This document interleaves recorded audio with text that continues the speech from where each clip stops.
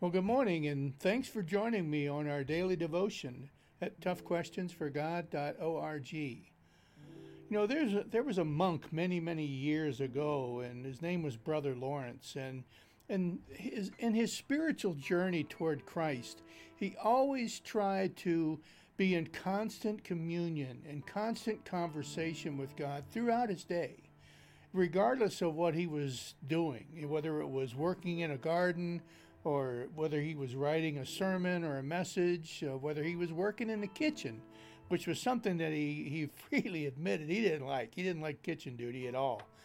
But throughout all of the different things that he did in his life, he was constantly in communion with God, constantly sharing with God his thoughts and his feelings and emotions. And when he was facing something that he didn't enjoy, like kitchen duty, he offered it to God as a sacrifice.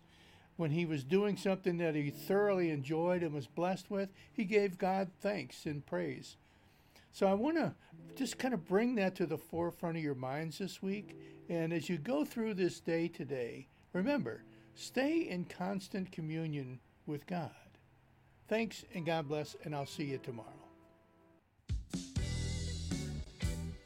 Tough Questions for God is a teaching ministry of the Rosebush United Methodist Church, where we challenge our faith with some of the most difficult issues.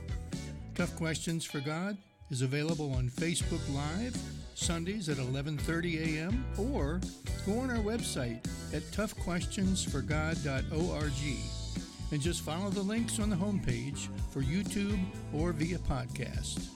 Thanks for joining, and don't forget to like and share. God bless.